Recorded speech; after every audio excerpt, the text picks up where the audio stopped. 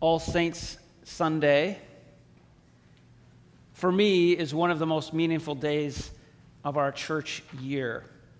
As we gather and hear the names of those who've passed, and we celebrate their life, we give thanks to God for the love that they shared with us, but also creates a space for us to publicly mourn, to acknowledge the void that is in our life because our loved one is no longer alive. It's that juxtaposition of both remembering and celebrating the promise of eternal life, which for these ones have been fulfilled, and also the pain that we carry. And whether that's losing a loved one this year or 5 years ago or 40 years ago, we carry with us the memory of our parents and grandparents, friends, siblings, and sometimes even children. As we think about the reality of human life being finite, it's always important to go back to the stories of Jesus and how he met people where they were. And certainly, Jesus met people who were in grief, who had suffered loss. And so that's the first point this morning, is very simply, as we look at the stories of Jesus, we see that Jesus had compassion. And that word compassion literally means to suffer with. That Jesus came and accompanied people along their walk. And when he found people who were struggling, who were suffering loss and grief, he stood with them, and his spirit was moved by them. In Luke 7, there's a story of the woman, the widow of Nain. We can put that up. So this is a little excerpt of that. Soon afterwards, he went to a town called Nain, and the disciples and a large crowd went with him. As he approached the gate of the town, a man who had died was being carried out, his mother's only son, and she was a widow. And with her was a large crowd from the town. When the Lord saw her, he had compassion for her and said, "Do not weep." This woman was not someone Jesus knew.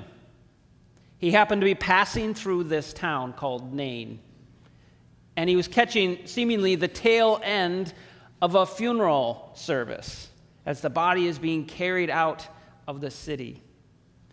And as he saw the crowd that was gathered supporting this woman who loses her son, and learning that she too had lost her husband, and we don't know how long between those two losses, the loss of a husband and the loss of her only son, but we know that Jesus was filled with compassion, filled with love and grace and mercy toward this woman whose whole life, not just emotionally but financially and otherwise, was being turned upside down. If you read on in that story, he actually brings the son back to life. And we can miss sometimes the compassion if we just focus on the miracle. But today I want to focus on the compassion. And he says to her, "Do not weep," which seems like an odd thing to say to someone who's in mourning. So I don't think he means don't cry. I think he's trying to say take heart.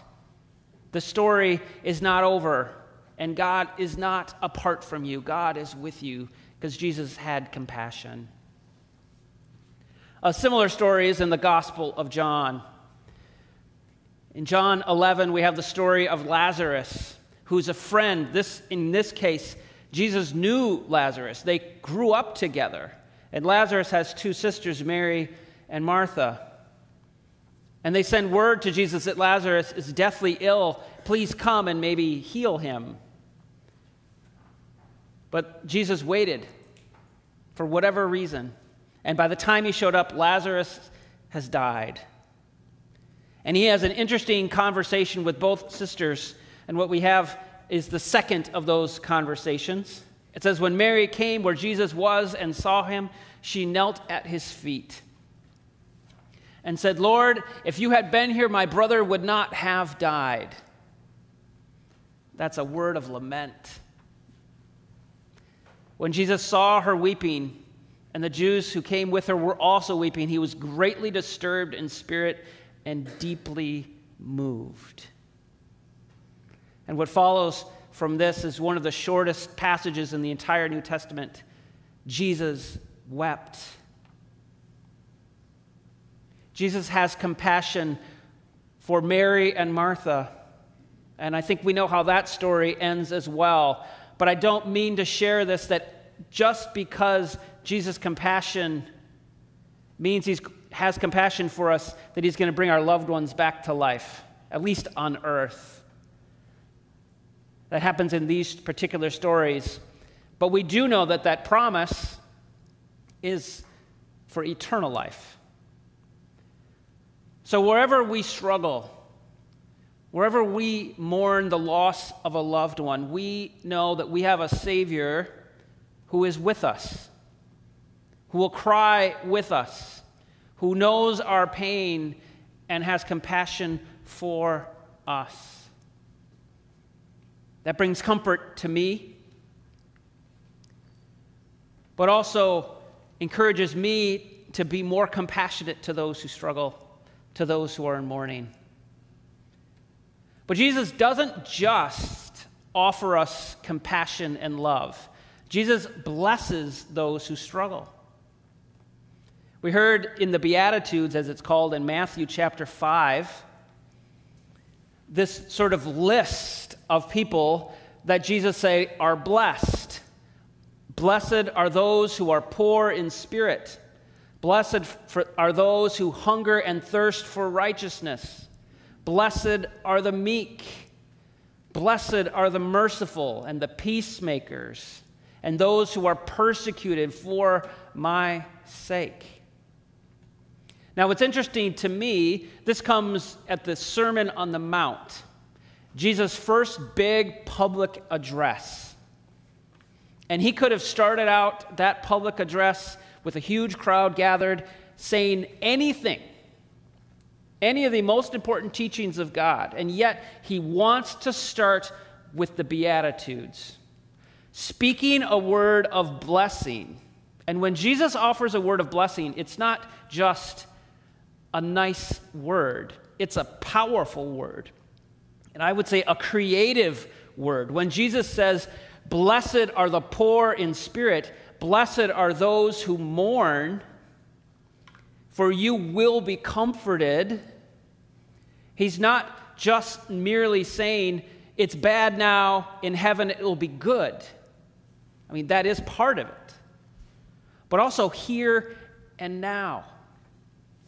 There's a present reality to these blessings that we can take solace and comfort and strength by knowing Jesus' heart is perfectly revealed in these Beatitudes.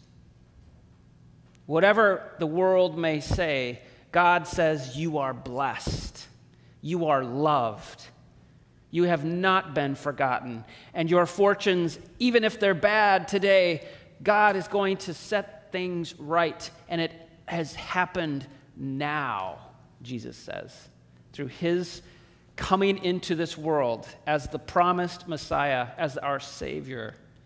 Jesus is going to set things right.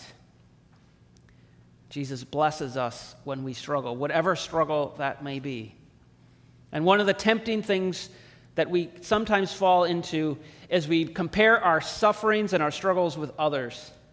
And we say, oh, someone else obviously has it worse, so I don't need anything. We all struggle. We all suffer, no matter what it is. And God's love and mercy and blessing are for all of us, and we need to hear it. But finally, Jesus offers a vision of God's heavenly promise. Go back to the story of Jesus and Mary and Martha. As they're talking, they talk about eternal life and resurrection promise. And Jesus says, I am the resurrection and the life. Those who believe in me, even though they die, will live. And everyone who lives and believes in me will never die. I am the resurrection and the life.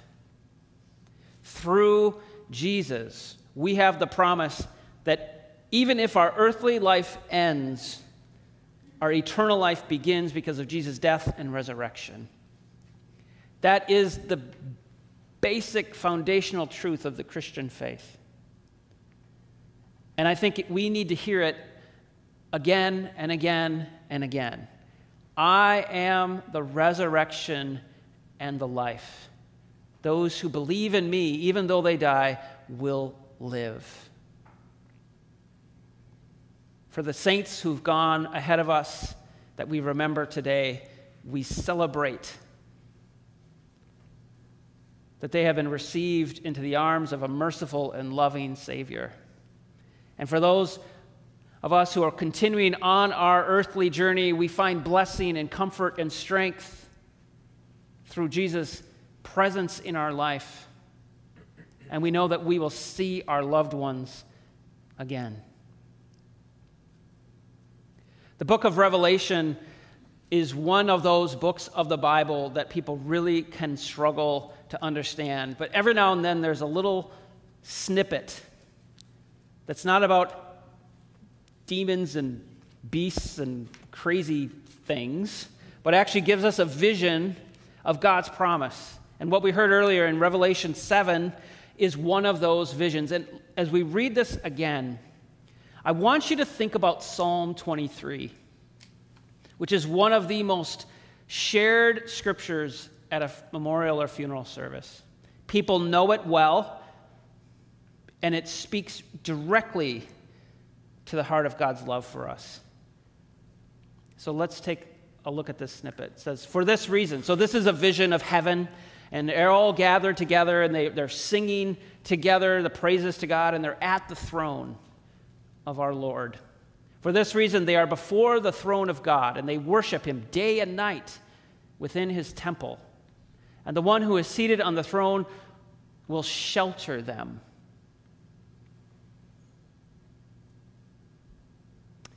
They will hunger no more. They will thirst no more. The sun will not strike them, nor any scorching heat. For the Lamb at the center of the throne will be their shepherd, and he will guide them to the springs of water of life, and God will wipe every tear away from their eyes. This heavenly vision is something for us certainly to look forward to.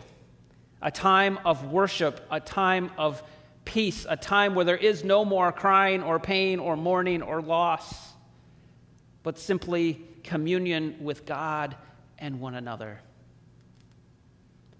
So may we receive that promise and hold it in our hearts. Amen.